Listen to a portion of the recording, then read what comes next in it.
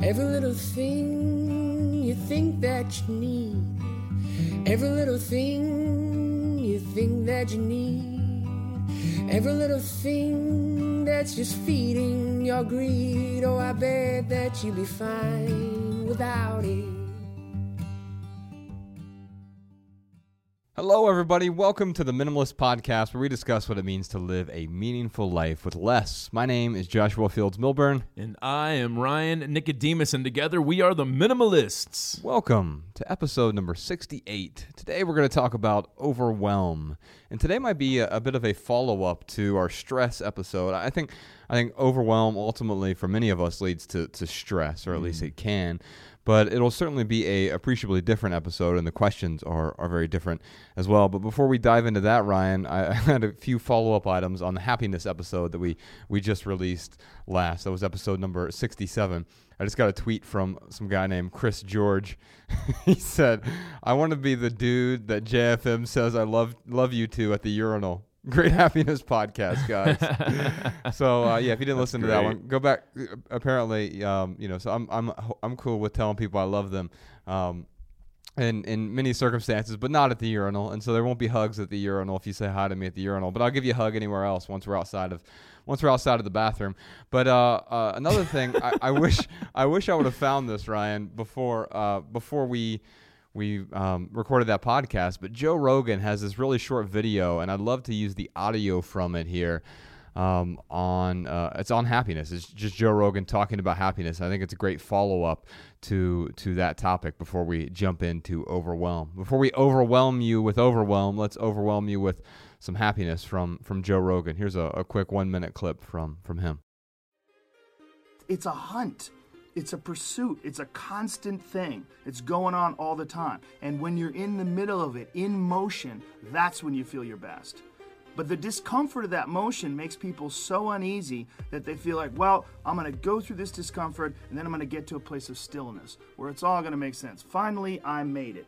I'm here to tell you that fucking place doesn't exist. It doesn't exist. It's not a real place. It's a place that people look to as an inspirational goal, a destination.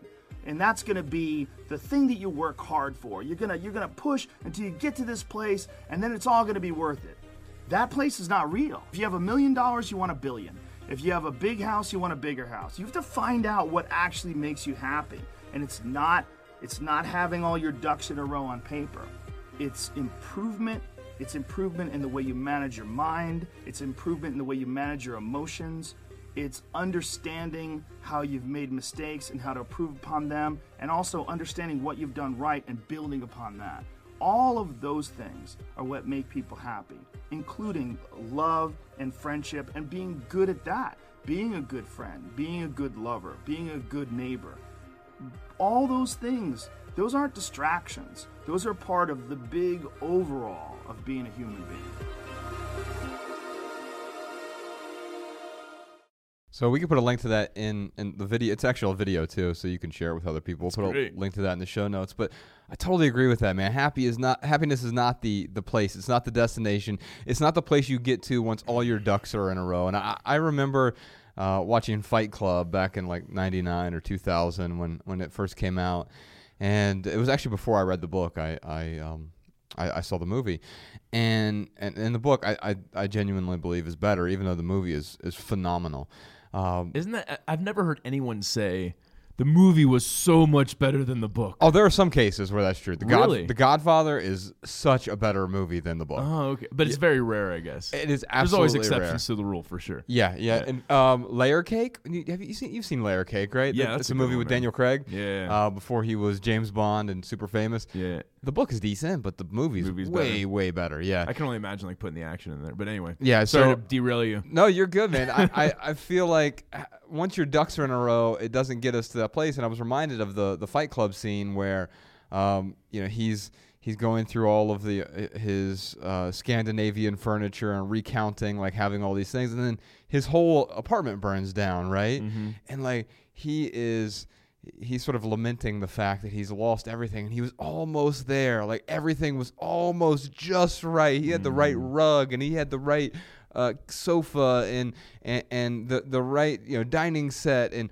everything in his condo was almost perfect, and therefore his life was going to be ideal. Right. But of course, it wasn't ideal. It was this ideal that he had made up that wasn't going to serve a true function for happiness in his life. It was just going to check off a to-do list that was essentially meaningless. We all need some stuff, and many of those things may have augmented his happiness, but they certainly didn't cause the happiness.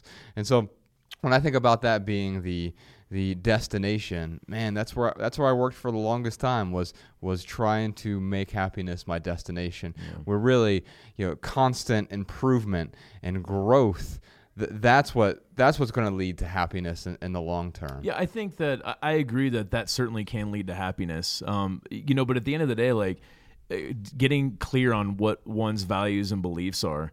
Take a drink. But no, I mean, getting clear on that, I think that is what will truly make one happy. Because I'll tell you, man, I have mentoring clients who are overwhelmed with the thought of, I'm not improving my life.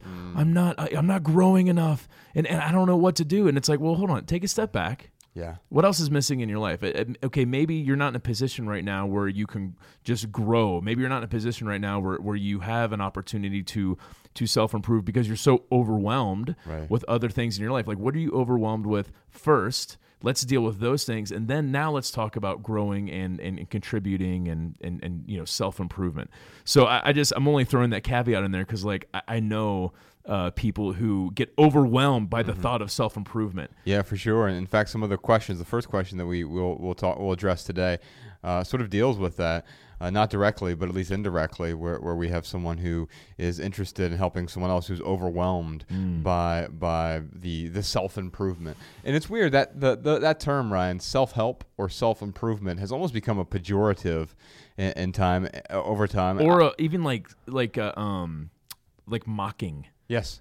Like it's almost like not. It's almost like satire. And I, you know why? Because there's a whole genre of, and we've worked really hard to not fall into this genre, at least the bad side of it, where it is self-help for profit, right? Yeah. And it's like, I'm going to write a book. You know how many book offers we've gotten since the documentary came out? And it's like, well, no, like we have 3 books about minimalism, and it's this triad that works really well. And eventually will there be something else that we can create? Yeah, probably. But I'm not going to write, well, let's try to squeeze out the best ingredients of those 3 books and create a 4th book. Yeah. No, those 3 books are different, and we intentionally wrote them to cover the why, the what, and the how side of simplifying your life. And I find that this whole self-help movement is both good and bad. There's the good side. It's just like anything, right? Yeah. But there's been a lot of nonsense and woo-woo and ineffective recipes that inspire people, but don't inspire them to take action. Inspire isn't the right word, because inspiration would actually get you to take action. They excite people. Oh, I'm going to buy this book and it's going to change my life. No, the book doesn't change your life. None of our books are going to change your life. If you find some action steps in there that will allow you to move forward and create your own recipe, you're going to change your life. You're just going to maybe use several different recipes to do that. Well, you know how we always say, don't mistaken excitement for passion? Yeah, don't. Yeah. So, I mean, you could say the same about inspiration. Like, don't mistaken excitement for inspiration. Yeah, for sure. Yeah, so before we jump into the questions here, I'd like to tell people about the Less Is Now tour. Ryan and I are hitting the road this year, 2017. We've got a list of a bunch of cities we're coming to. You can get tickets at lessisnow.com.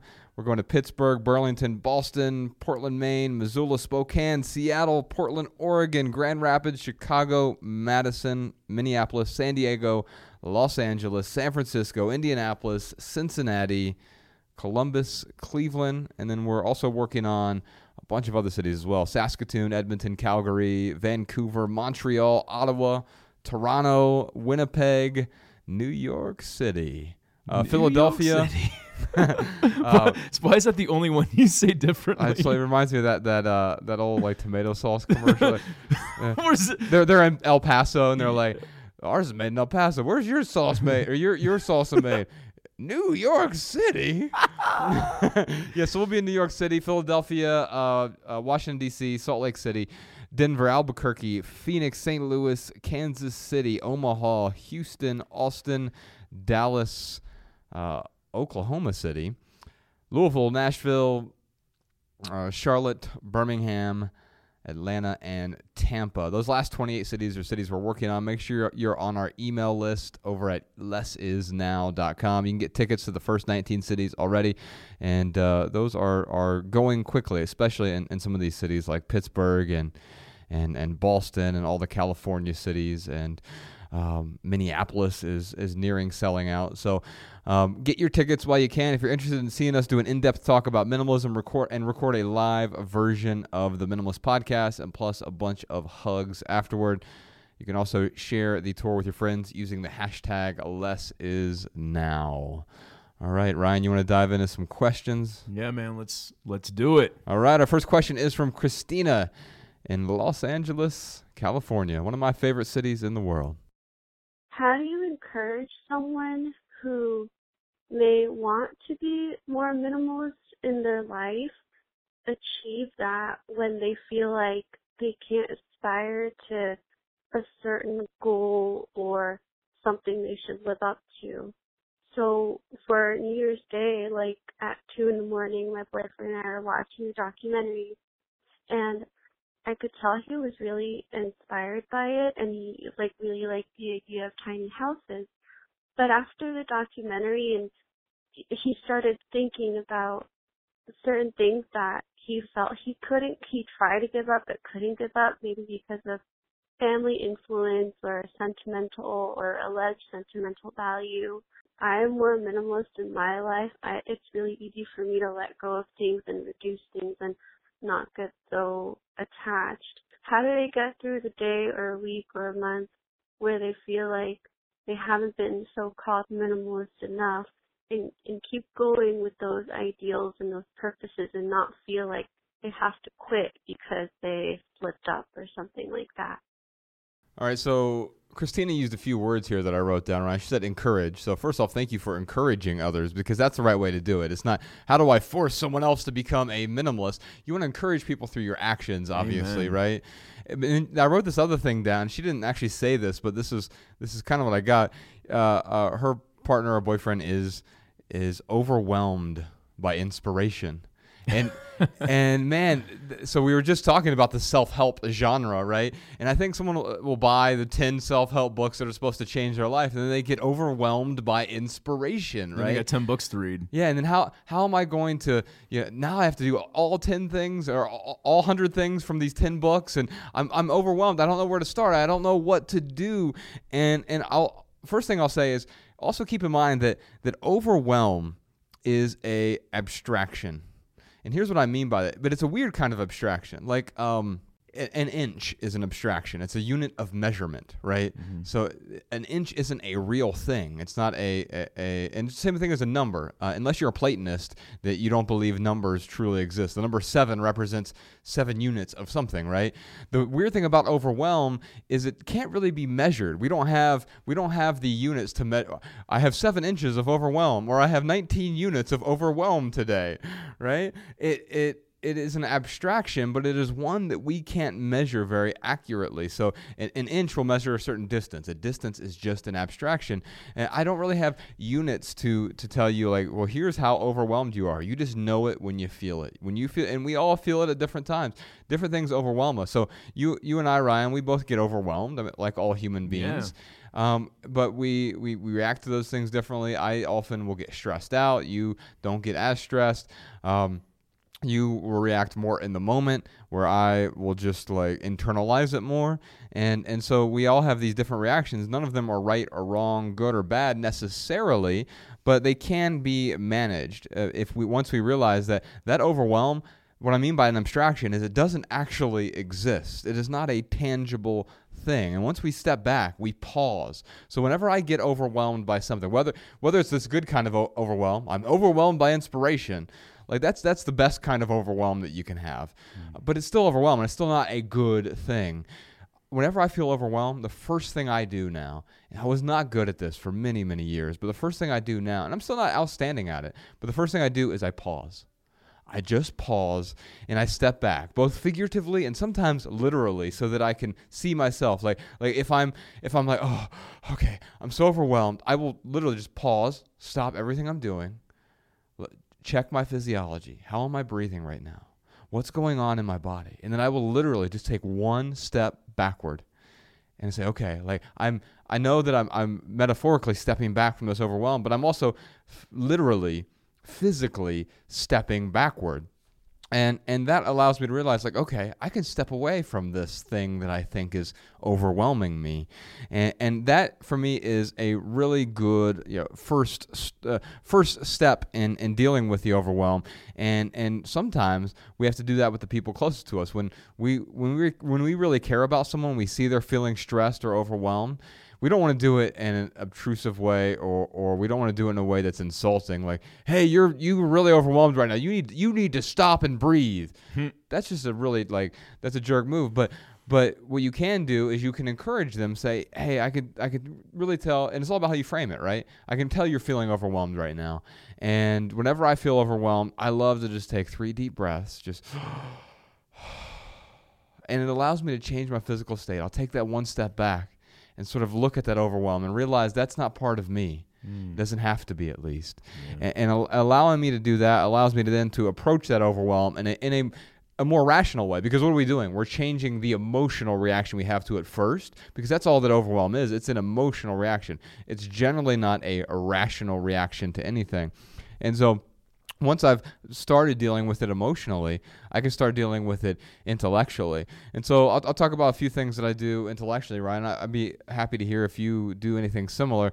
The first thing I do is something from neuro-linguistic programming, NLP. It's called chunking. And so if 10 things are overwhelming me, I'll see which ones are categorized together and maybe realize that, you know what? It's not actually 10 things that are overwhelming me. It's 5 things that are like this and another 5 things that are like this. It's just 2 things that are overwhelming me. And by chunking those, I'm able to deal with those things more effectively. Instead of saying, I have to read these 10 books. Well, no, I get to prioritize those through chunking, right? Maybe I don't have to read all 10 of those at all, because 5 of them tell me the same exact thing. And so I could say, okay, I'm going to chunk these 5 over here. Which one is the most important to read if I'm overwhelmed with inspiration? And the same goes, if Christina's partner is dealing with his stuff, it's not, oh my God, I have 300,000 items to deal with. That is overwhelming. It's, oh, wow, I have one kitchen cabinet to deal with. I've chunked that. And so it's just one thing that I need to deal with. And, oh, by the way, it's only going to take me 15 minutes to deal with that, because I've decided to chunk it instead of being overwhelmed by, oh, my God, the plates and the cups and the bowls and the utensils. And what is this thing in the back of the cabinet? Is that a can of beans? And you're dealing with all of these individual things. No, you're just dealing with one larger thing when you chunk it. And once you chunk it from there and you say, okay, I have 300,000 items. No, I was able to chunk that down into 7 different rooms. And then what you do from there is you prioritize.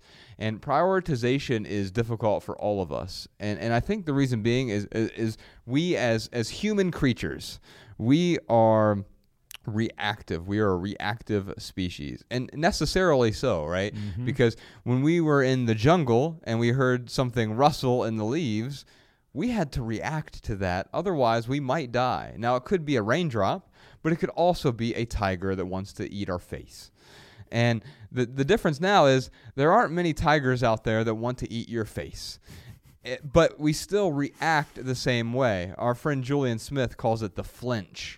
We're constantly flinching to things that we shouldn't flinch to. We used to have to flinch because a bear was going to attack us, but now we flinch because our 401k went down 0.5% overnight, and we're like, oh, that's terrible. Now I need to react to it. And the same thing happens with our everyday stimuli. Whether it's email, we're constantly reacting to email. We're constantly reacting to social media. We're reacting to people coming up to us at work and interrupting us at our desk or whatever. And that stimuli is overwhelming to us because we're constantly having to go through these these reactions and finding a way to decoct and perform triage on what is actually necessary and what isn't. And I found that chunking and then prioritization in my own life has allowed me to stop being as reactive. I still react to stuff. It's still necessary to be reactive, but I don't let my reaction control my everyday interactions.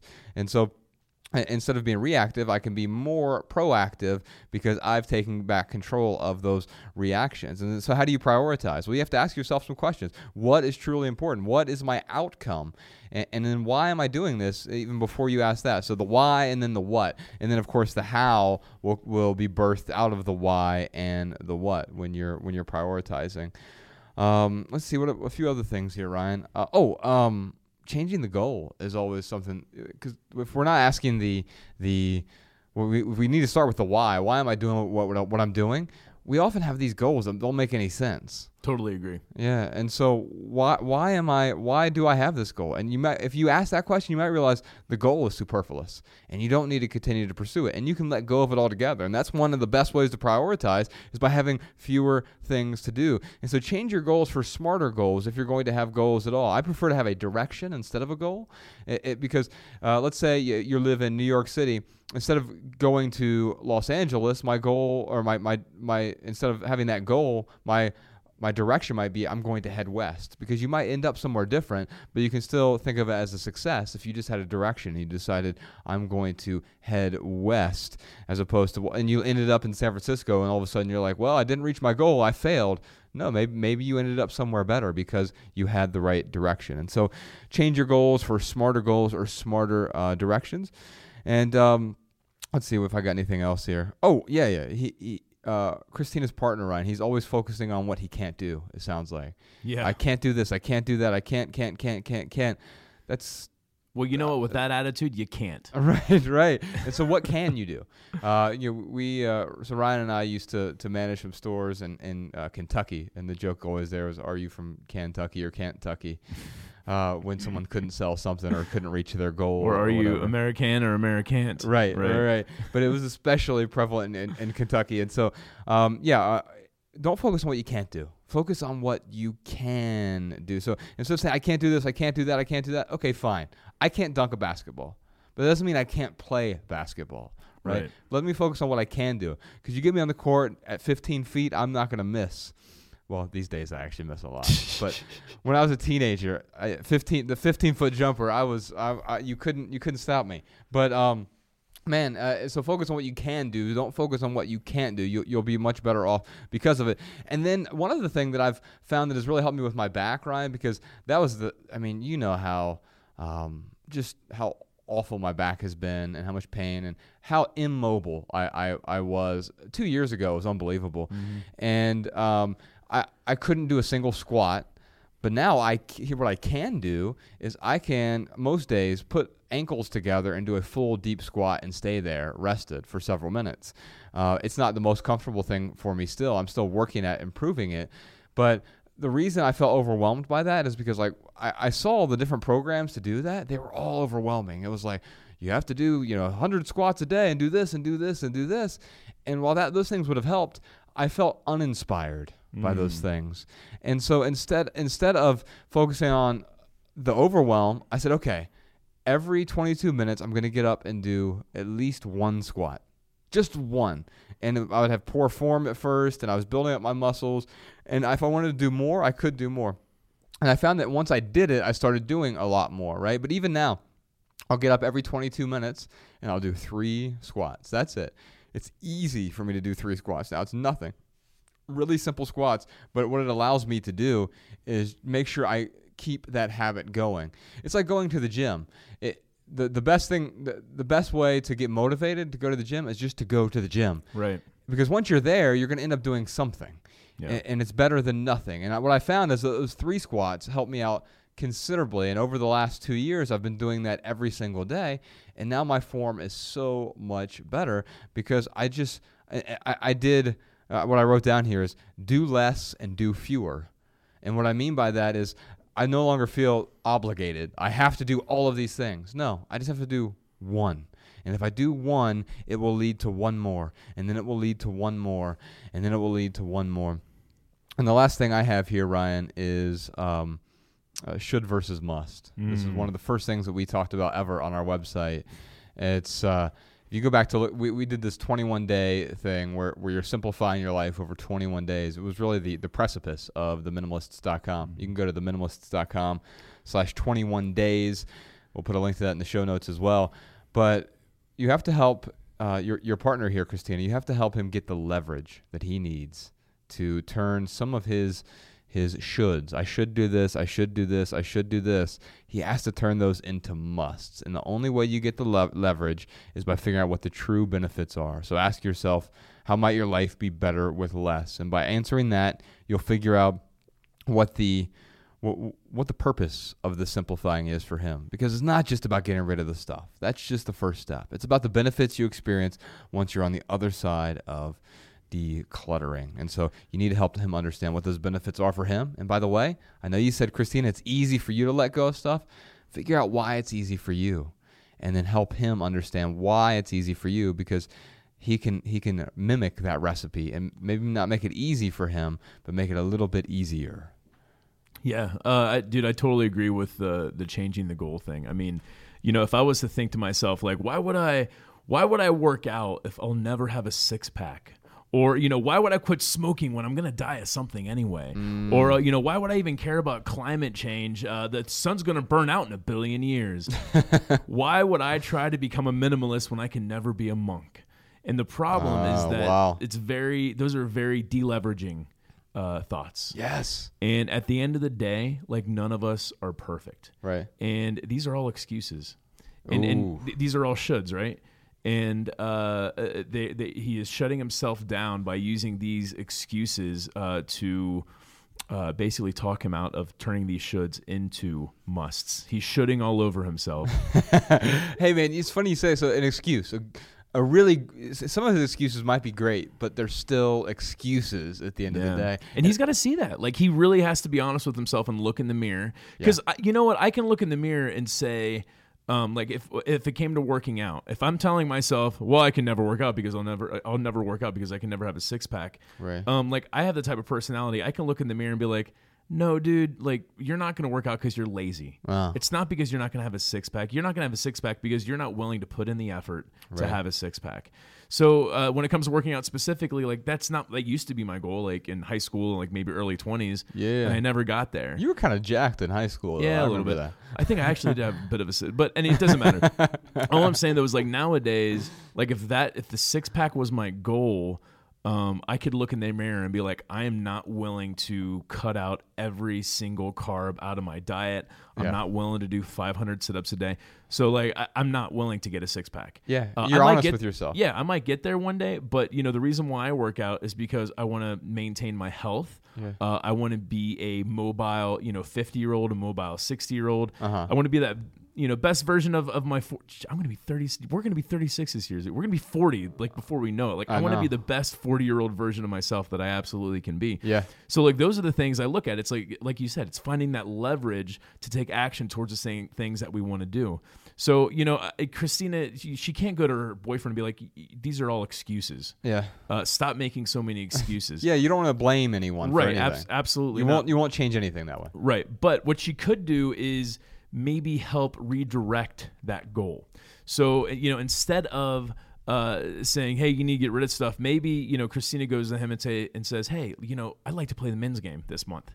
And I know how much you hate cleaning bathrooms. So if you win, I'm going to clean the bathrooms for the next 6 months. Right. Just something like that to, again, use more leverage to get him to take action. Or if you win the men's game, I'll start decluttering for you the following month. I mean, just anything that she can give him to inspire him to at least get started. And you know what? I just want to say, like, dude, I'm still trying to be a good minimalist. Yeah. Like, I'm not perfect, man. Same here. And it's like to expect perfection, I think, is the ultimate way to deleverage yourself. Yeah, because that if your affinity for perfection is there, if you have an affinity for perfection, then it spurs inaction in a way. Because, I mean, I found this with writing in particular. I teach my writing students this because quite often we're afraid to put the words onto the page because they'll never be as perfect as they are in your head, right? You're like, I've got this concept, this idea, but once I get it onto the page, it's like, oh man, that doesn't work, or this doesn't work, or that's stupid. Yeah, it's going to be stupid. It's a first draft. And guess what? Our life is in many cases a first draft. We're constantly going through revisions. Constantly editing. Right? Yeah, man, that's a really good analogy. I like your analogy, though, with the muscles, man, because what you're really saying there is, I'm not striving for vanity muscles. And I think the same thing is true with our material possessions. It's not about, the stuff is the surface level, right? Just like the six-pack abs are a surface level. Now, they might be a good indicator of overall health. Could be. Not necessarily. Yeah. But I know guys who don't, I mean, it's rare, but I know a couple guys I went to high school with who never worked out a day in their life and had like a ripping six-pack. Well, my brother was an Adonis. I mean, if you look at Jerome. Never worked out a day in his life. Yeah, he had huge He could muscles. lift me above his head. Yeah, huge muscles, six-pack. I mean, he looked like an underwear model, and did nothing to attain it other than like wake up and eat cereal with hot sauce on it. Man, like, but yeah, he just had that. But what I'm saying is, generally, your waist size can be an overall indicator of your overall health. Not necessarily, not specifically, but generally that it's probably a good sign. And I think the same is true with our overall stuff. If we have clutter everywhere, it could be a sign of our internal health. Our external world might be a sign of that internal mental clutter, financial clutter, spiritual clutter, internal clutter that's going on. Mm-hmm. It's just a manifestation. And so by dealing with that, we're able to start dealing with what's going on inside. And the way to deal with that is really to start prioritizing what is important to you. That's the financial clutter made me think of an idea she could also use as leverage. If that's an angst for him, oh no, I forget his name. The guy who's doing the make $10,000, $20,000 thing. Yeah, Gary Vee. Gary Vee. So instead of him thinking like, oh, I'll never be a minimalist like I truly want to be, like she could approach him with, hey, let's see if we can make $20,000 off of the stuff we have. Oh yeah. And so for those uninformed with this, Gary Vee's doing the 2017 challenge. Where he thinks that you can make $20,170, 2017, $20,170 off the stuff you own in your house by selling it on eBay or whatever. The one that Sean's wife is using now. We had several readers recommend it. It is called Poshmark. Yeah. And I don't know a whole lot about it, but I know that they're making some good income off of that right now. That's so awesome. Sean and his family are selling stuff they no longer use, and she's minimizing. I think she also uses that to shop for other things that they do need as well. Yeah. And so I've never used it personally, so I can't recommend it. But I know I just saw her yesterday, and she was talking about how much they were getting value from it. So that's awesome. Yeah. So instead of like telling her partner, these are the goals you need to have, it's like suggest goals as a unit, and that will help them get closer to that spot he wants to be, I guess. Yeah, for sure. And one last thing I'll just talk about real quick because I have it written down here. My partner Rebecca is, speaking of priorities, is doing a 23-day priorities reset for anyone who's interested to take a look at that. She's helping 20 people next month, which is April 2017. Sort of one-on-one or 1-on-20, I suppose. She's doing like a daily video thing and a course basically that's helping 20 different people through just resetting their priorities. She did this month to test it out on herself, and man, she's looking outstanding and doing some, like, just her diet is really refined. She's exercising like crazy, and she's improving her sleep. And she's not perfect, but she's talking about how she's incrementally improving all these areas, but relatively quickly over a 23-day period. Minimalwellness.com for anyone interested. But for Christina, the last thing I'd like to give her is a copy of our book, Essential. So we talked about the why to and getting to the what to, but once you have answered those questions, Christina, our book, Essential, it's an essay collection of 150 essays about 12 different topics on intentional living. And it's really our how-to book. There's a whole chapter on there on minimalism. There's a whole chapter on there on stuff. And there are several other chapters I think you'll find value as well. So, Sean, if you could reach out to Christina, if she wants the book version of that, or if she would like the audiobook version or the ebook version. We'll be happy to, I don't know if we have any download. Actually, I think, we just got some more Audible download codes, so we should be able to give her an audiobook if she'd prefer that one. All right, should we move on, Ryan? Let's do it. All right, here's Jordan in Seattle. I'm in middle school, 6th grade, and I'm watched your documentary and I've been inspired to become a minimalist. I have a question. I mean, dealing with school and then at home having so many things, how do I declutter? How do I de-stress? And how do I live a life more meaningful even as a kid? I mean, I really think it's a really good lifestyle, and I would love to figure out how to do it. I mean, I've been listening to the podcast, and my question is, at 12 years old, how do you declutter at school, and how do you not stress out? Because, at school, we have finals, and I get stressed out. And, I mean, personally, I haven't been diagnosed with ADD, but I sometimes have trouble concentrating for me. And, I mean, I do fairly well in school, but I can't figure out how to declutter. And I think that's my problem. Congratulations. You are starting at age 12. I am so proud of you, Jordan. How awesome is it that we got a caller that's From 12 years 6th grade. old. Yeah. From the 6th grade, dude. That is, I cannot believe we can inspire a 12-year-old. That is. Well, we see them at our events occasionally, and sometimes it's either their parents bring them out, but occasionally we have some 12 and 13-year-olds who bring their parents out, and it seems to me that Jordan is going to be that kind of person. What an honor, dude, to be a role model. Actually, you know what, Jordan, let's, Sean, if you could reach out to him, maybe give him and his parents, if they're willing to take him to our Seattle event. Would love to see you there, Jordan. That's coming up in May.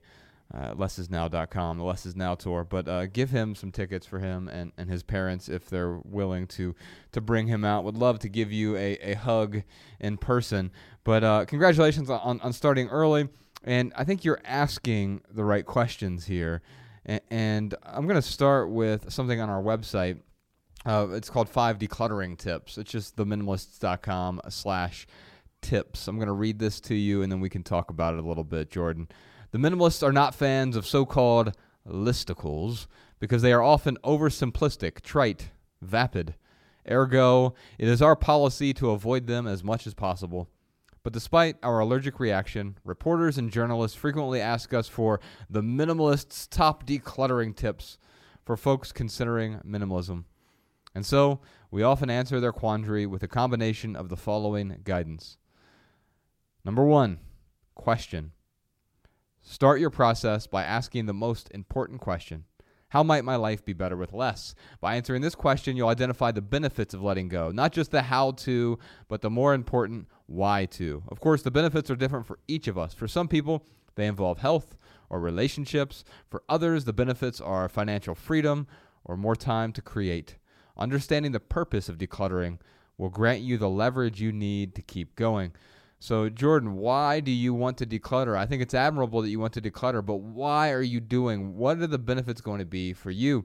Number 2, start small. Once you understand why you're decluttering, you want to start small so that you can get the momentum you need. We recommend starting with the 30-day minimalism game over at theminimalists.com/game, which will make decluttering more fun by injecting some friendly competition into the mix. So basically, you start out at the beginning of the month, you find a partner, a friend, family member, coworker, schoolmate, etc.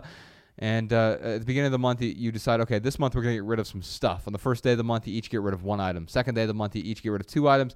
Third day of the month, 3 items, so forth and so on. Starts off really easy, gets you that momentum you need. By the middle of the month, it starts to get more difficult because day 15, you're getting rid of 15 items. Day 20, 20 items. Day 25, 25 items.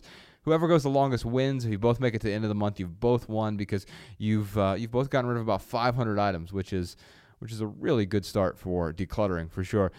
Bex and I did this with our minimalist household last month, and you can find that whole journey over at her Instagram page. It's Instagram.com/minimalwellness. Number 3, packing party. Once you have momentum, let go of more stuff by throwing a packing party, which you can find at theminimalists.com/packing. Do it in one room, or if you're feeling adventurous like Ryan, do your entire house.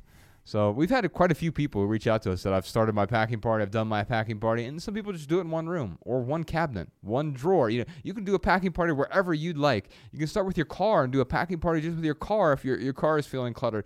You can do a packing party, pack up everything as if you're moving, and then unpack only the items you need over the next 21 days. Number 4, rules. If you need some guidance while letting go, consider the just-in-case rule, the 90-90 rule, and the 10-10 material possessions theory to help you stay on track. I'll walk you through those really quickly.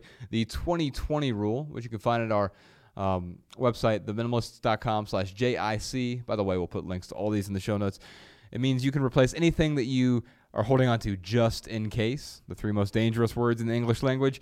You can replace anything you're holding on to just in case for less than $20, less than 20 minutes from wherever you are. The cool thing about that rule is you hardly ever have to use it. Between me and Ryan, we've had to use it 5 times in the last 5 years.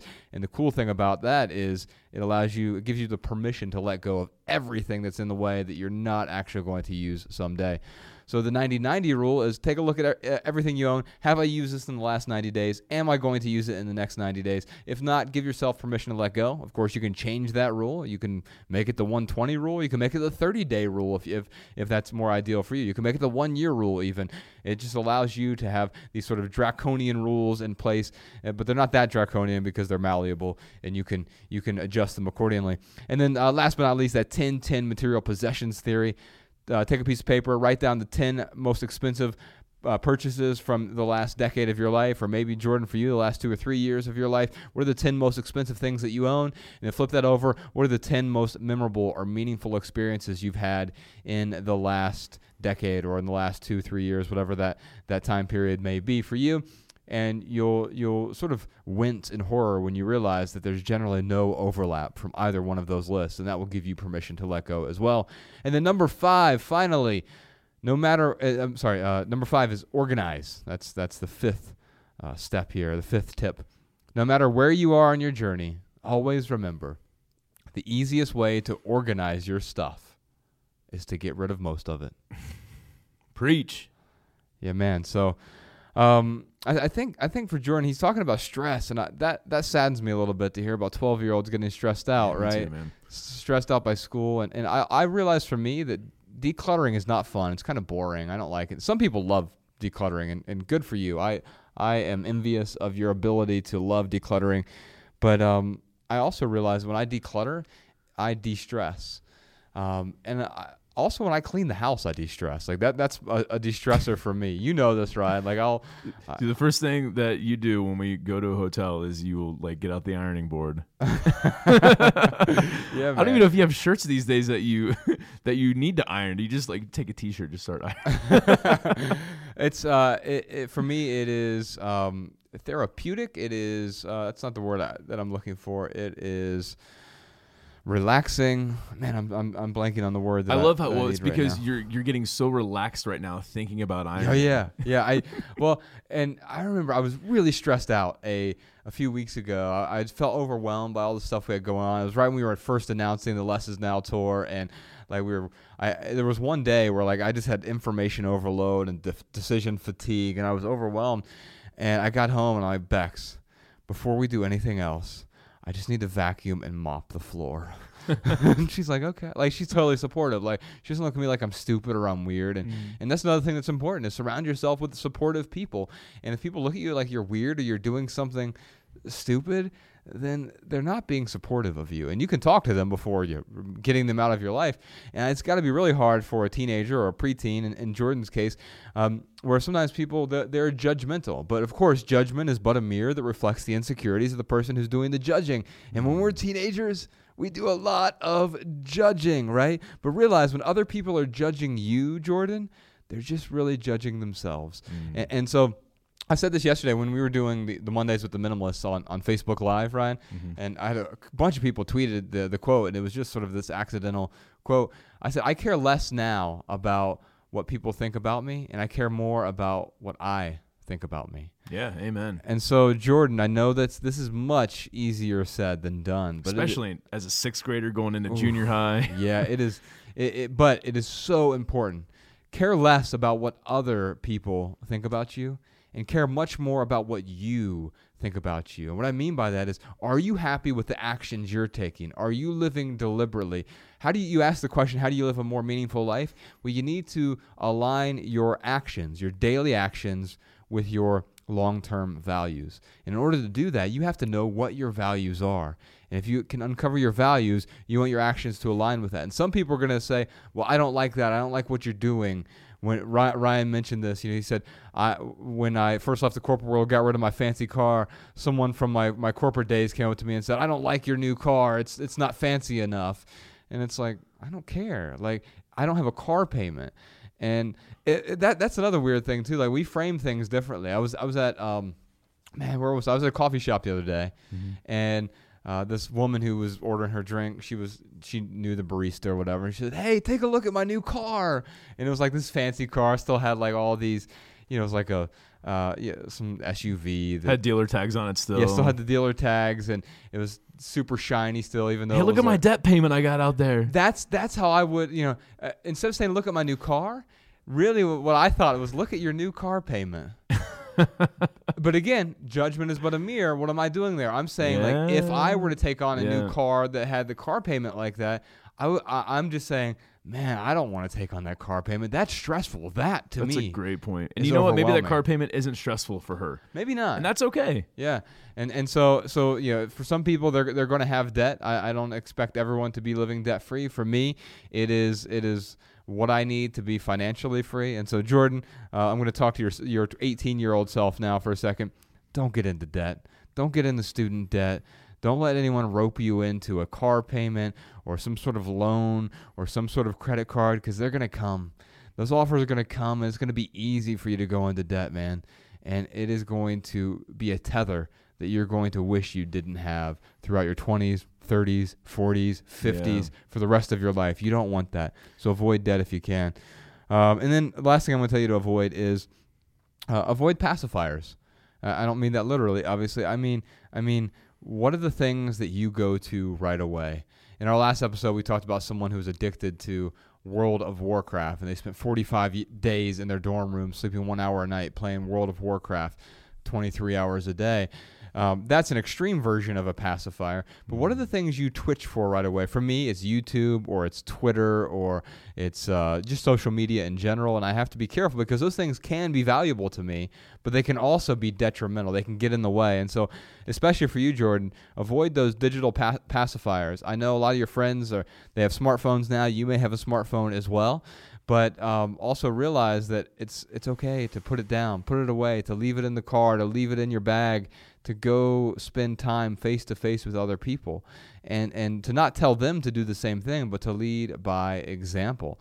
And the way I do that quite often is I'll make sure I don't put my phone on the table. I make sure when I'm interacting with other people, I'm interacting with them and not with the glowing screen that is nearby.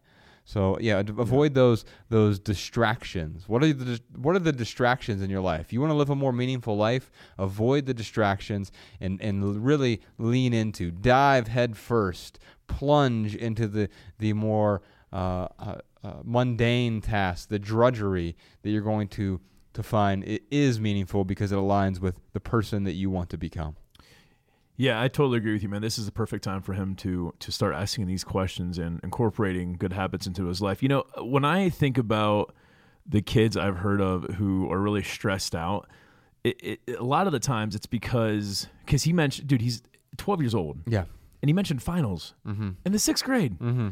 So he might be, I'm not saying he necessarily is, we don't know, but he might be in like some AP or like honor classes, which it's funny, in high school, like I had the opportunity and like intentionally was like, no, like I don't want to put that pressure on myself.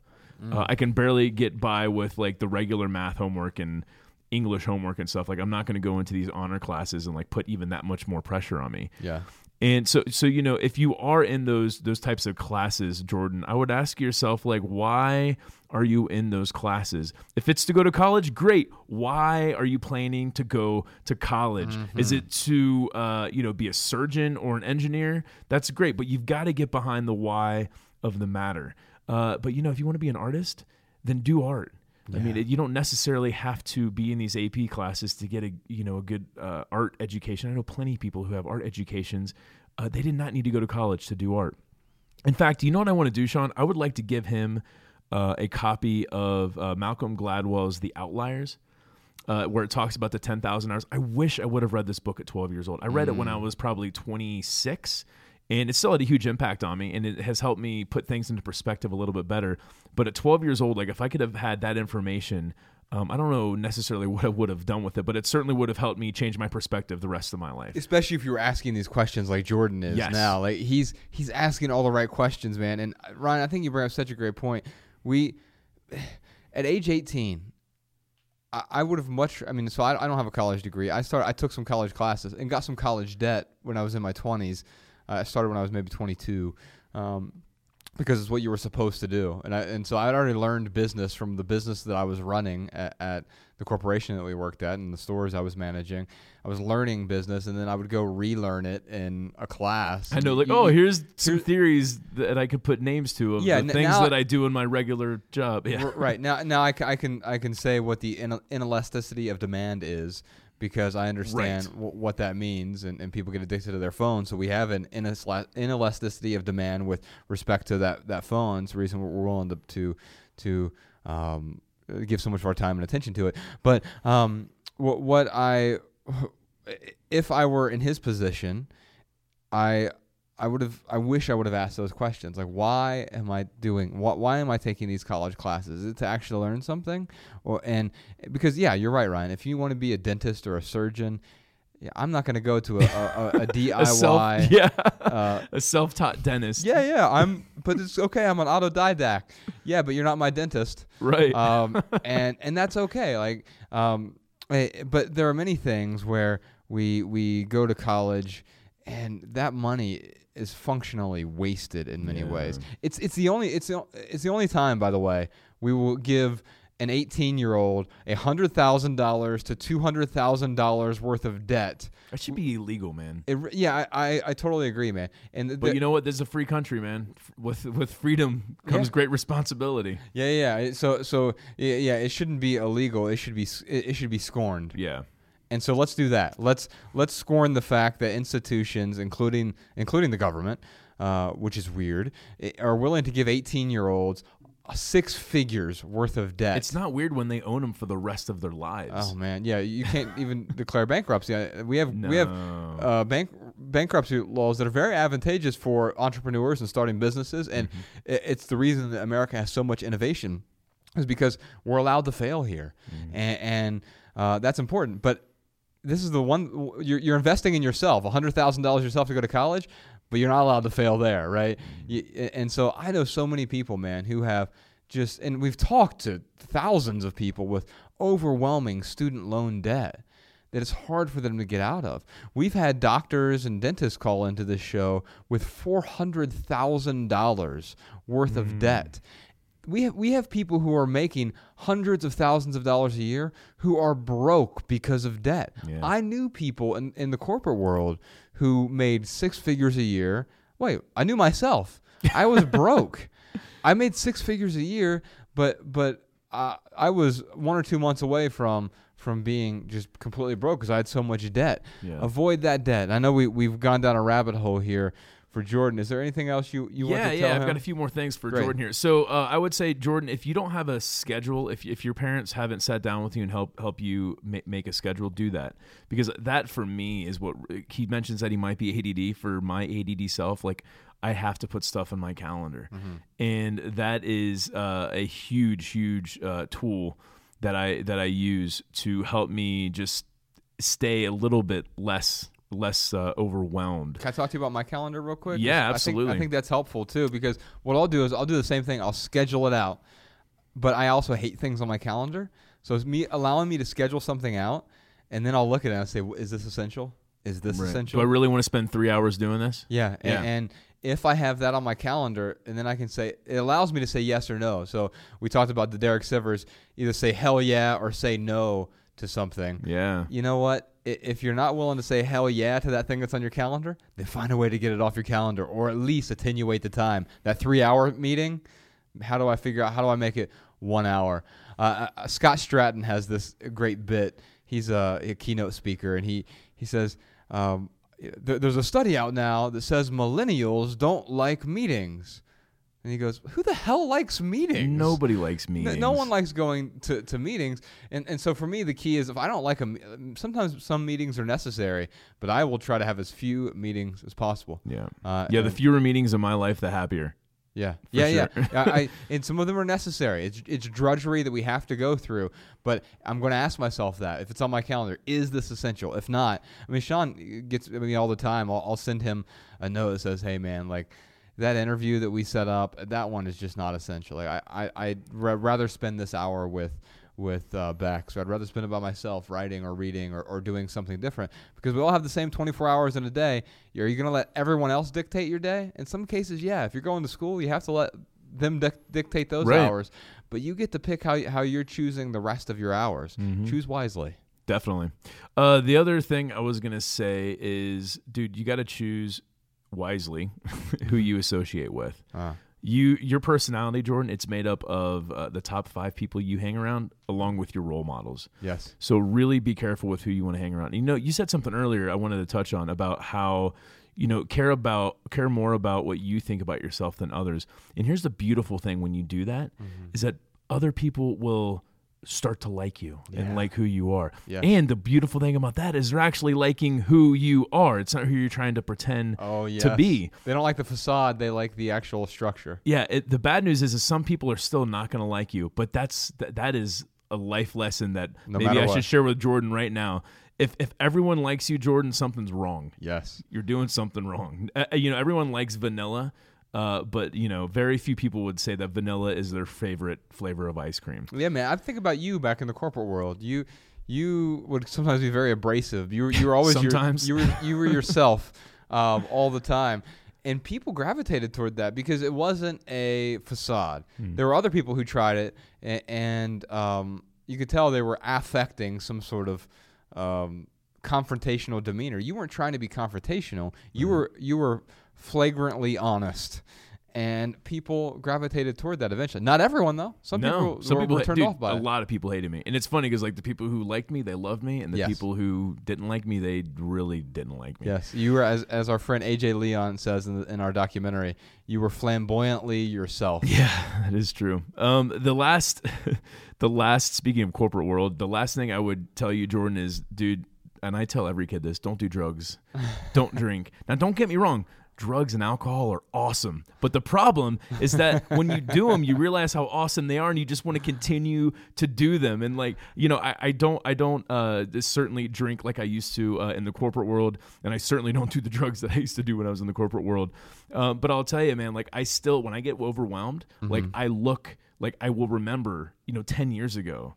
Like, man, I could just, take X drugs. Those are your pacifiers. Yeah, and feel so much better right now. So, I know that's like such a cliche thing to say, but this is my PSA announcement for today's podcast. Is like, kids, don't do drugs, don't drink, because the problem is that, you're going to like it and you're going to want to do it again and again and again and again. And that it works for only so long. Yeah, well, it's like, you could look at the same thing with Twinkies. Like, if I bought a box of Twinkies. Yeah, I also say don't do Twinkies, kids. Yeah, don't do Twinkies, kids. But no, it's the same thing with food. It's like, I could buy a box of Twinkies. If I ate one Twinkie, I'm going to eat another one because it's so good. But then after I eat that whole box of Twinkies, maybe diminishing returns. Yeah, maybe it takes me 2 days to do that, but it's like I feel awful after that. Yeah. So that would be my last bit of advice, man. And also realize that different drugs are different as well. Like there are pills and opiates are really bad, and there's an epidemic in this country going on. And of overdosing. And I know so many people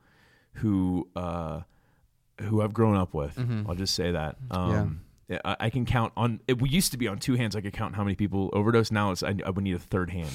Man, it's unbelievable. And we won't go into details, but you even have people in your own family who have had to go down that road. Drugs has been a problem in my family since I can since the second grade, since I can really think about my childhood. Yeah, for sure. Well, man, I think that there will be a point where Jordan is exposed to all of that, and also realizing that So me personally, I've never experimented with any drugs. I've just always I was really turned off by my experience growing up in my household of drugs and alcohol equaled depression. Yeah. And so. And I grew up with drugs and alcohol equal a great fun party. Yeah. And so, there will be times where you will end up experimenting, and I'm not telling you to do that. I'm just saying that it's likely we'll have opportunities. You'll to have do that opportunities for sure. to do that. Maybe and not. So, Hopefully not in the 6th grade. Yeah. Well, I mean, when's the first time you did drugs? Yeah, it was not far after that. A couple years after that. Yeah. And so, realize that there are some drugs that are psychedelics don't have the same addictive properties that opiates do. Right. In fact, psychedelics don't have any physically addictive properties, and so that could be. I mean, in fact, is that your PSA announcement? Stick to psychedelics. Well, I mean, no. I mean, if I were kidding. let's talk about this now. If I were to do any drugs now, I mean, psychedelics, because of the potential experience, the potential benefits of having the mind-opening experience from that. And so Sam Harris has written quite a bit about that, and several other renowned scientists have written about their experience on psychedelics. And I think I just read this whole thing on Jonathan Fields tweeted something about microdosing and like the effects of it. Anyway, no, I'm just. So when you say don't do drugs, I think it's also important to. The problem with saying drugs is like saying kids go play sports. I mean, that could mean basketball, it's very or it could mean bowling. Yeah. And they both involve a ball, but that's about it. And so it's not a word that really fully encompasses the different layers. Yeah, because Advil's a drug. Right. Coffee no, is a drug, and so I'm drinking a coffee right now, and I don't have any problem with doing that. But it's up to you to. Well, it's going to be up to you. It's up to your parents right now. So let's be really clear about that. It's up to your parents to allow you to do whatever they feel is best for you. And so let's put that caveat out there. But there will be a time when you're faced with that, and I agree with Ryan. You don't have to succumb to the peer pressure here. And in fact, if you care less about what they think about you, then you can ask yourself, is this what the best version of myself would do? Yeah. And in some cases, the best version of yourself might try psychedelics when you're an adult and you're allowed to make decisions on your own. The best version of you, I mean, I was talking to Colin Wright about this, our friend. He's like, yeah, I'll probably, he doesn't do any drugs at all. No. Doesn't even really drink. He will occasionally, like 3 times a year or something. He's a robot and he's able to parse it out accordingly. But he's like, yeah, there'll probably be a time in my life where I try just about everything just because I want to do it. But he'll do it in a very responsible way. He's like, there may be a time where I want to try crack cocaine. and he's not saying that everyone else should do that. What he's saying is there might be a time where I've decided that is right for me, and it's not an emotional reaction to it. I still think it's a bad idea. I will never try that personally. But I just not a rabbit hole I want to dive down. But whatever decisions you make, you want to make those decisions. Yeah, don't be pressured into it, I guess. Yeah, make exactly. them deliberately. So enjoy those tickets to our Seattle event, Jordan. Come up and say hi afterward. Grab a hug.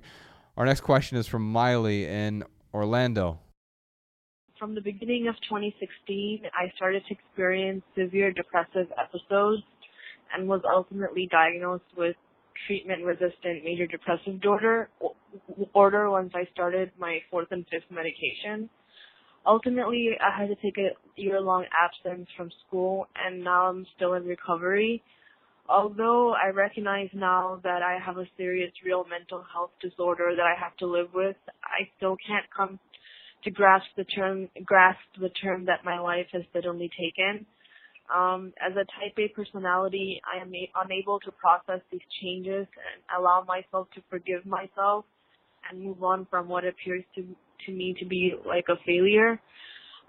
Leaving school abruptly, while it's temporary, it shook my confidence and self-esteem and has plunged me deeper into depression. My question for you guys is, do you guys have any advice for me on dealing with these unique circumstances? How do you guys deal with setbacks? How do you view failure, and how do you process failure? Do you believe it is possible to have a functional, meaningful life even if you suffer from mental illness, like severe depression or anxiety? Miley, we are, first off, grateful that we're able to add value to your life. But, yes, it is absolutely possible to live a meaningful life when dealing with a mental illness. So I just want to reassure you that. I thought of this parable last night, Josh. I don't know if you will enjoy this because I know you hate animals. Animals and onions, Josh despises. But I kind of like giraffes. Those big purple tongues. They are pretty cool. Recently they found out there are 4 different species of giraffes. Like, it's not just one specific giraffe. Anyway, so I always ask Ella what sound a giraffe makes. What does she do? Stick out her tongue? Well, no, because like no one knows, right? And so I told her that it goes.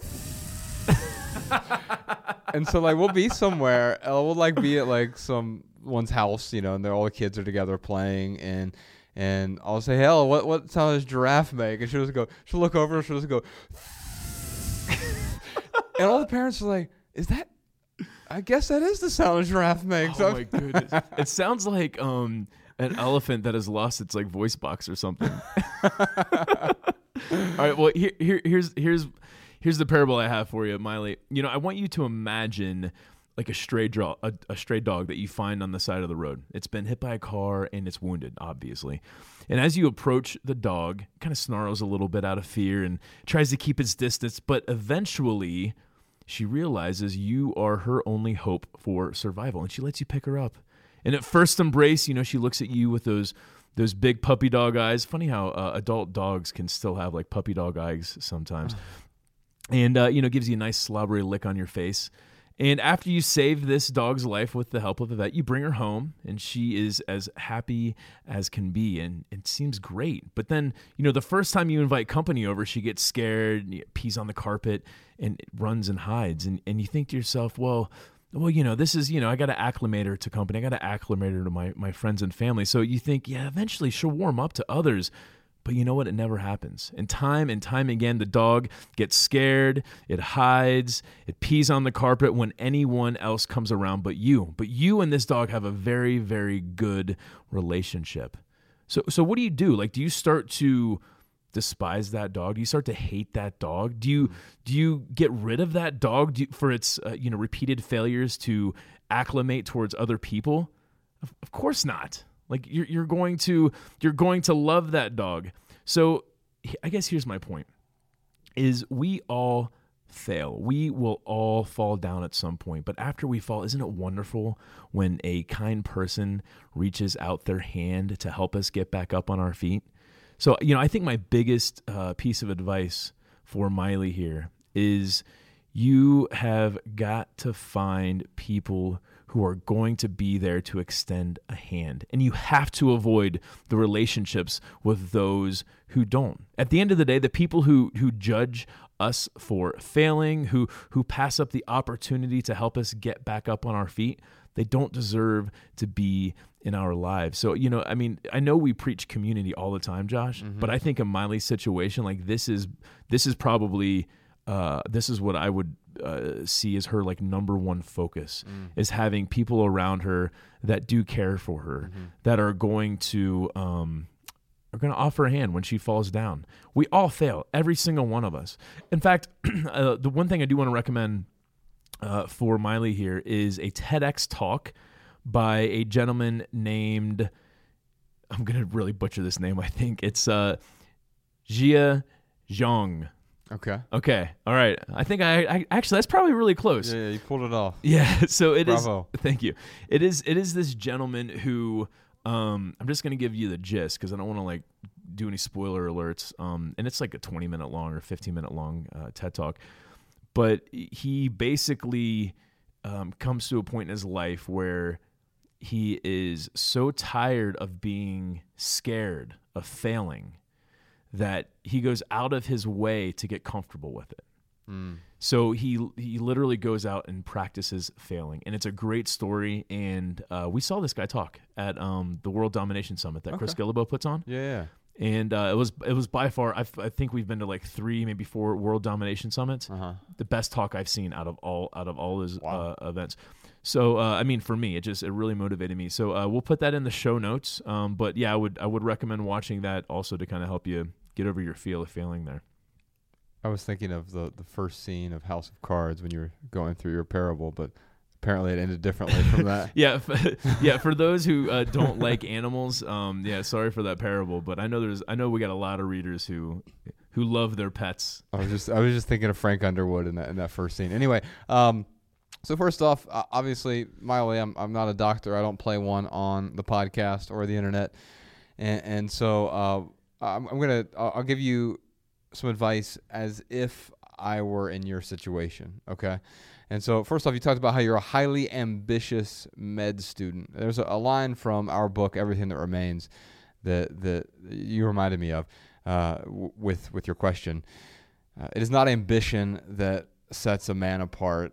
It is the distance he is prepared to go. And I think that's true. We can all be ambitious with respect to something, but there are always going to be obstacles in the way as well. Bex is reading a book by Ryan Holiday right now called "The Obstacle Is the Way," and I think we need to keep that in mind. Like there will be obstacles, but we have to go over them. And for you, this depression is an obstacle, or what you're calling a mental illness. Is that the book that is Bex part of the? She's part of the book club, right? Yeah. With Jess Williams and Mariah and stuff. Yeah. Is that the book? Right. Yeah. Right. It's funny because I was telling this parable to Mariah. I was like, "Does this make sense? Like, is this art?" And she recommended that book as well. So yeah, I'm just echoing that recommendation. Well, maybe let's send a copy of that to Miley. That'd Sean. be awesome. We can send it, and also send her a copy of Everything That Remains, because it's really our story, Ryan's and my story of overcoming overwhelm, our own version of overwhelm in our lives as well. So if you can send her the audiobook of that or the book, I'm sure she'll find some value in that. But yeah, it really isn't the ambition, it's the distance you're prepared to go, and there will always be obstacles in our way. And you mentioned how sometimes we fail, sometimes we succeed. And I remember when we used to do interviews, we would interview people. We say, what's your biggest weakness, or tell me about a time you failed. And the problem with that is it's not binary like that. Most of our failures are also successes, and most of our successes are peppered with failures. And once we realize that there are going to be miniature failures along the way, there will be miniature successes along the way. It's all an amalgamation of both. You're not going to learn. It's like when I play basketball, right? If I'm shooting free throws, I'm not going to make 100% of them. So if I shoot 10 and I make 8, that means I failed twice. Sometimes I'll fail 5 times. Sometimes I won't fail at all. And it's really up to us to say, okay, that isn't a failure. It's just something I missed. And the overall, I can determine whether or not is a success or a failure. But for Miley specifically, I think of the Tony Robbins quote. He says, "We don't get depressed, we do depressed." And I think that's true most of the time. Even when we are in a depressed state, we can often change that by changing our state, by changing our physiology first. So the first thing we want to try to do is change our physiology. Many depressed people don't exercise, and so finding ways to get rigorous exercise in. There are a lot of studies that show that people who are depressed, when they implement rigorous exercise for just a couple weeks, have found that their levels of happiness and contentment raise significantly. So 45 minutes a day, every day for 2 weeks, and you'll notice a significant change. But you'll notice the change even before that. If you go look in the mirror, put a big smile on your face, jump up and down for 10 seconds, as silly as that sounds, you do it by yourself, no one's going to laugh at you. You're going to feel a change in your physical state. I always hear this thing about faking a smile, like, oh, that person was faking a smile. It's actually not something you can fake. A smile is a smile. Right. It may not be genuine, but it is a real smile, and it's going to change your state a little bit. Yeah, and even if it's not a genuine smile, that person is trying. Yes. Like, why would you ever knock someone for fake unless it's like a patronizing? Yeah, if they're being patronizing, of course. that's different. Yeah, but like if someone's like trying to be in a good mood and like you can tell they're forcing a smile. Yeah, it's even then it's not a fake smile; it's a patronizing smile. Right. And so yes, you want to change your physiology, and then after that, you want to change your language. You're using some language here that I wouldn't use, especially illness. And I get doctors use this, but they'll use the term illness. But to me, that is a limiting belief, right? And we all have obstacles in our way. And so maybe instead of saying illness, say I have some mental obstacles. It's okay to say that. Yeah. It's okay to reframe it, because once you reframe it, the language that you use, you'll be able to start focusing on what you can do as opposed to what you can't do. So the language you use will then lead to the focus. If you change your body language or you change your physiology, you change the language you're using to frame whatever this challenge or obstacle is, and then you're going to change what you're focused on. Because if you focus on the right things, what you can change, then you'll start changing them. If you focus on things you can't change, you'll feel overwhelmed, you'll feel despair, and then, of course, you'll start to feel hopeless longer term. And so I think you'll find some value, Miley, in both of those books, hopefully, as well as the TED Talk that Ryan recommended. Got anything else before we move on, Ryan? I don't, man. All right. Well, we'd love to hear what y'all have to say. So if you have a comment or a tip about Overwhelm, including advice for any of our callers today, then leave us a voicemail, 406-219-7839. You can also email a voice memo from your phone to podcast@theminimalists.com. We will air our favorite comments and tips on the next episode. Okay. You know what time it is. It is time to move on to our hashtag Ask the Minimalists lightning round. We're on Twitter and Instagram at The Minimalists and Facebook.com/The Minimalists. During the lightning round, this is where Ryan and I do our best to answer each question with just a short, shareable, less than 140 character response. We also put the text to these minimal maxims in the show notes so you can copy and share our pithy answers on social media if you'd like. All right, man. I love this Twitter name.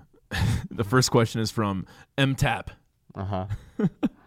How do you deal with distractions that remove your attention from your long-term values? Well, my short tweetable answer to this is distractions are inherently meaningless. Values are inherently meaningful. Pause and then choose wisely. Amen. I have just some simple advice. Take it simple. One step at a time. Yeah, so I tend to sign all my emails with that. Take it simple instead of take it easy. Mm-hmm. And it was an accident one time. I wrote an essay about this on our website. It's somewhere on our site. But there was a FedEx driver who was dropping off a package here at the office. And he handed it to me. And usually it's like a Midwest thing. You're hey, take it easy. Mm-hmm. And for some reason, I just say, hey, take it simple. And I'm like, wait a minute. But genius. It's so much better, right? Yeah, it's so much better, man. So, yeah, take it simple. It doesn't mean take it easy, but what is the simple approach to things? And take that one step at a time. Well, I think the question that MTAP should be asking is, how do you deal with distraction that remove your attention from your long-term values? Because looking at all your distractions at once, that's going to be overwhelming. Yeah. So to make it a little bit more approachable, just take it one step at a time. Lisa writes in, where is the line between engaged and overwhelmed? My short answer is 7 inches later.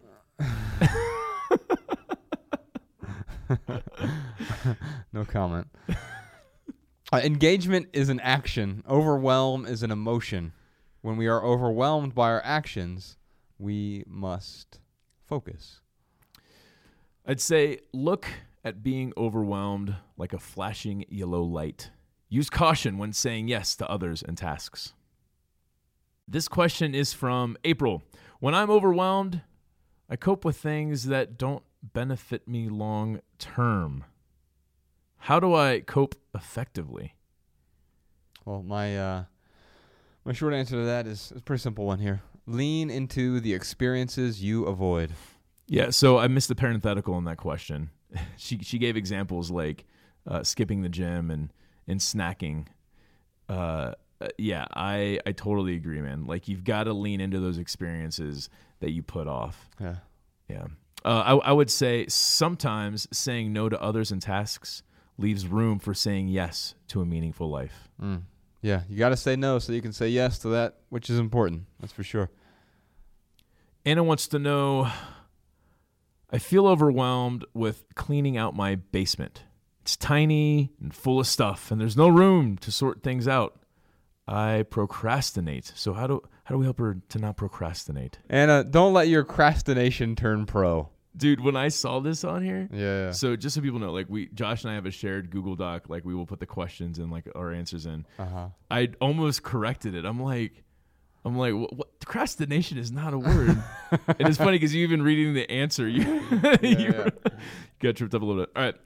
I'd say having an accountability partner can often be the kick in the pants needed to get things done. Yeah, definitely. So Anna, like, find a friend or a family member who's willing to help you out, or maybe you play the men's game with someone. But if you can't hold yourself accountable, like, find someone else who will help you with that. I know Josh is a very awesome accountability partner for myself, and I got other people in my life like that as well. So find someone who can help you out.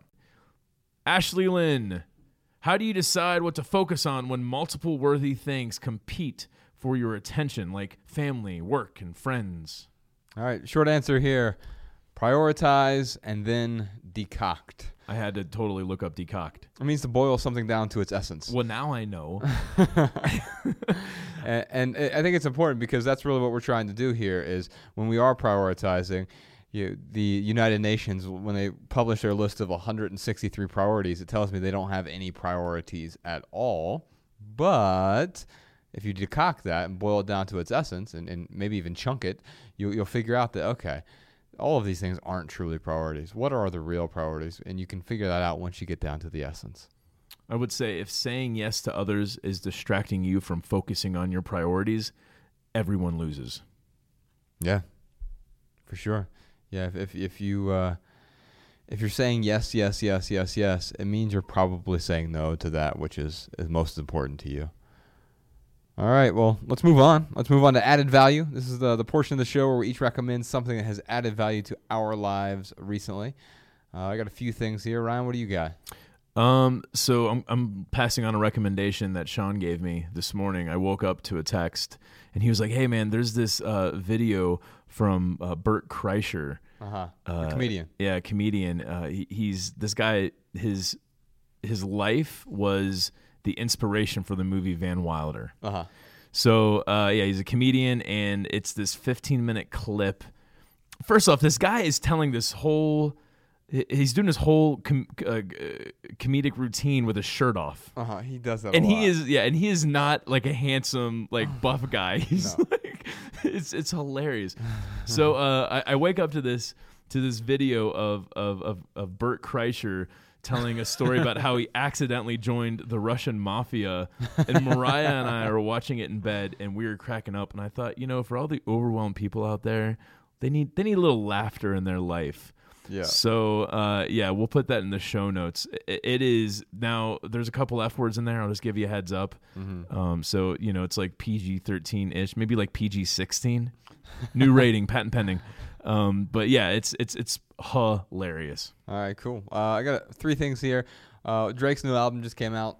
He's calling it a playlist. Drizzy. Yeah, it's called More Life, and I listened to it the first time through, and I was like, I don't know what to think of this. I thought the same thing, and I've only listened to it once. But then I'm like, Josh, you said that for the last 3 times he's put something out, and so I kept listening to it, and it got better and better and better, and now I can't stop. I'm listening to it right now.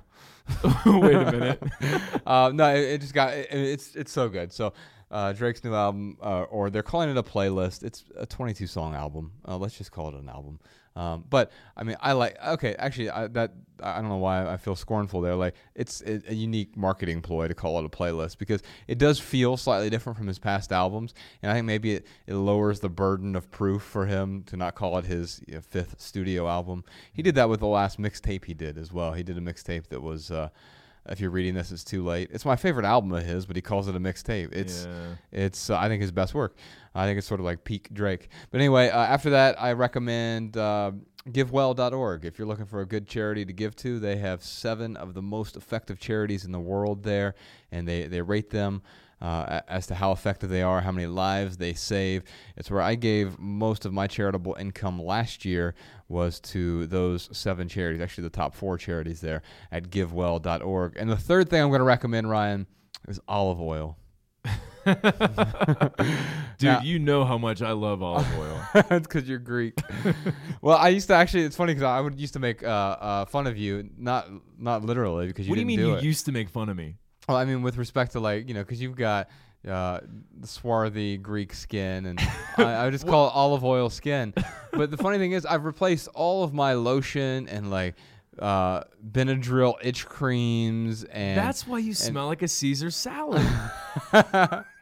That makes so much sense now. those are the anchovies in my pocket. But man, so my naturopath recommended because I've tried to get rid of all allergens in the household, and there's so many chemicals and lotions and stuff, and so I use olive oil instead of as soon as I get out of the shower, I just slather it on everywhere, even the most sensitive of areas. Or I should say, especially the most sensitive of areas. The bottoms of your feet? No, that's actually the one place I don't put it. Because that would be a disaster. I didn't say your most sensitive areas. Tenderfoot. See, and I'm imagining if you did that, it would be risky business. Tom Yeah. Cruise, Actually, I did it once, and I'm like, oh, I'm slipping in the shower. So don't do it. But man, so I do it in the shower. I keep a bottle of olive oil in the shower, not a glass bottle because I don't want it to break. So I put it into one of those reusable plastic bottles from the good food store. And anyway, I will just slather it on after the shower and on my face, and you would think it's gonna clog your pores, and no, man, it's so great. I would think it would clog my drain more than anything. Well, no, it doesn't really get in the drain because I put it on my hand and then I put it on my body. Yeah, there might be a couple drops that make it, but no, Okay. it's not. I don't slather it on that much. I'm just imagining. You said plastic container. I'm just imagining a bucket of olive oil that you dump on your head after a shower. No, I don't get it in my hair because then it'd be all greasy. But I put it all over my face and all over my body, and it's so much better than lotion. I will never go back. Coconut oil? Have you done that at all? Because I know a lot of people swear by coconut oil. No, too. I haven't, but I'll try it out. I've got some coconut oil at home, so I would definitely try it out. But last time we were on the road, we were out in Chicago. I bought, because we were there for a week. I just bought a small bottle of olive oil instead of having hotel lotion or whatever. And man, it's so much better. So my recommendation is olive oil. You can cook with it. You can use it as your lotion, and it also makes a great slip and slide in the shower. Well, if you ever need any help putting that olive oil on your back, Josh, you just let me know. I'm good. All right. I'm just trying to be a good friend. Yeah, I appreciate that, man. Thank you. All right, let's move on to Right Here, Right Now. So where Ryan and I talk about what's going on in the lives of the minimalists. Great news. Netflix, our documentary, Minimalism, a documentary about the important things. It's hitting Netflix worldwide April 1st. And so any country that has Netflix, you'll now be able to see our documentary. If you don't have Netflix, don't worry. You can find it on Vimeo or a bunch of other platforms worldwide over at minimalismfilm.com. I feel like I just need to reiterate, this is not an April Fool's joke. No, actually comes out on April 1st. Yeah, for sure. And then we just started this 4-part series called Simples. It's a 4-part animated web series by the Minimalists. It's we took some different concepts, some different essays. The one that's up there right now, and actually by the time this comes out, the second one will be out. We did one called Someday. It's sort of about to-do lists and minimalist to-do lists. Who did the animation for that? Was it Elvin Dantes? He's a very talented animator. Reached out to him last year. Now it's really because he's made a couple things on his own. It's so time consuming for him to do this. So we hired him. He made one video for us and didn't ask us to do just it. Did it on his own, and sent it to us. So we hired him to do 3 more and do this whole web series. He spent so much time. I mean, we're talking dozens, if not over 100 hours on this web series. Oh, wow. And it's really amazing. The animation's great. A ton of people are sharing it on Facebook and also on YouTube. So you can find it there. You can also find it at our website. If you just go to theminimalists.com/simples1. We'll put a link to that in the show notes as well. You can also find it on our YouTube channel. YouTube.com/theminimalists.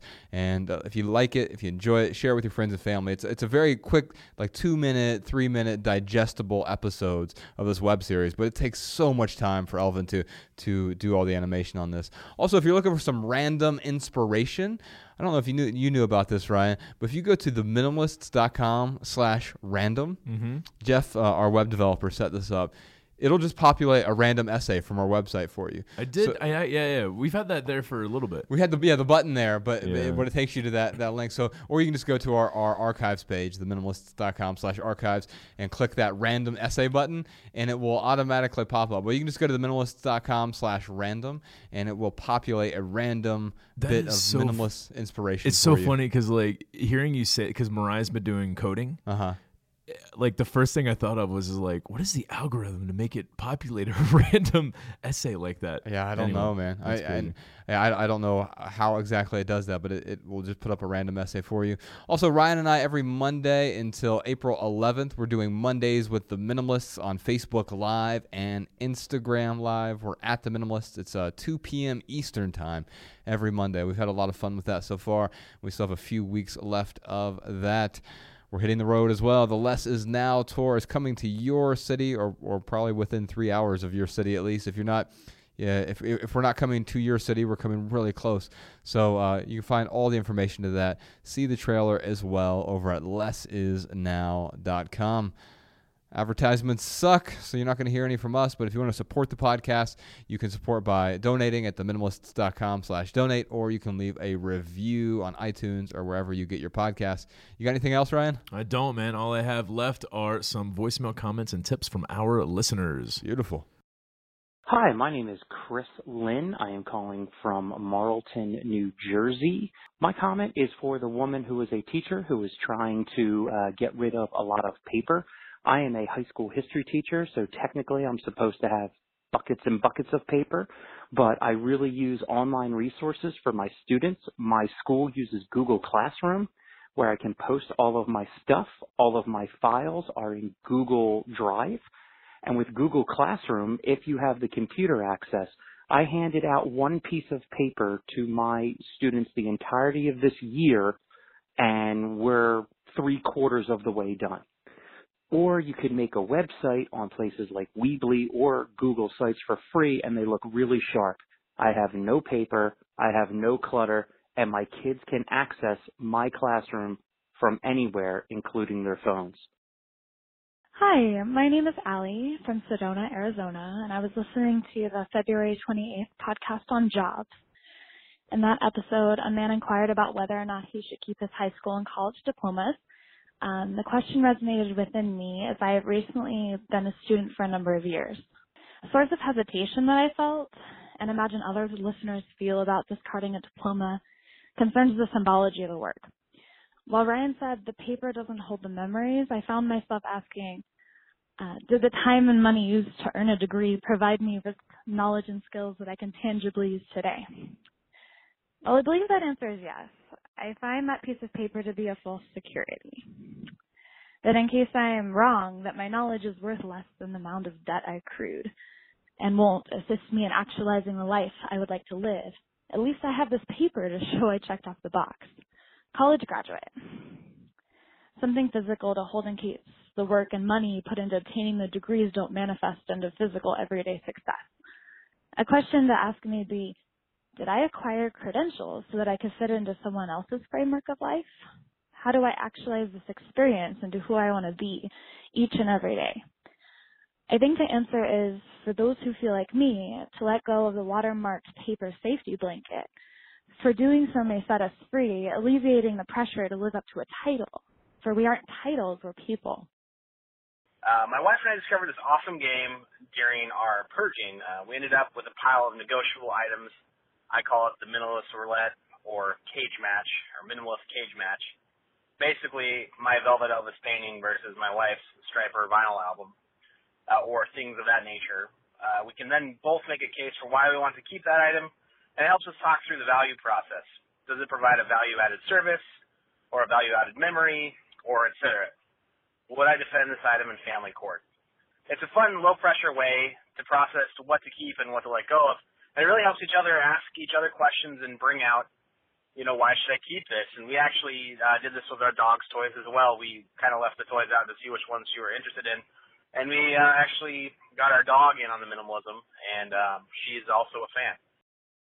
All right, y'all, that's it for this episode. If you have a question for the Minimalists, give us a call, 406-219-7839.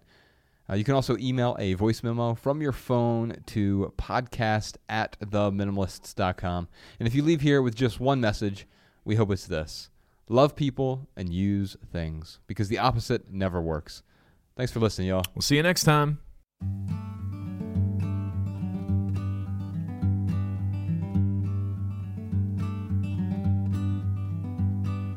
Every little thing you think that you need, Every little thing you think that you need, every little thing that's just feeding your greed. Oh, I bet that you'd be fine without it. Every little thing that you gotta have, every little thing that you gotta have, you gotta reach for and you gotta grab. Oh, I bet that you'd be fine without it. So tear your eyes away, or tear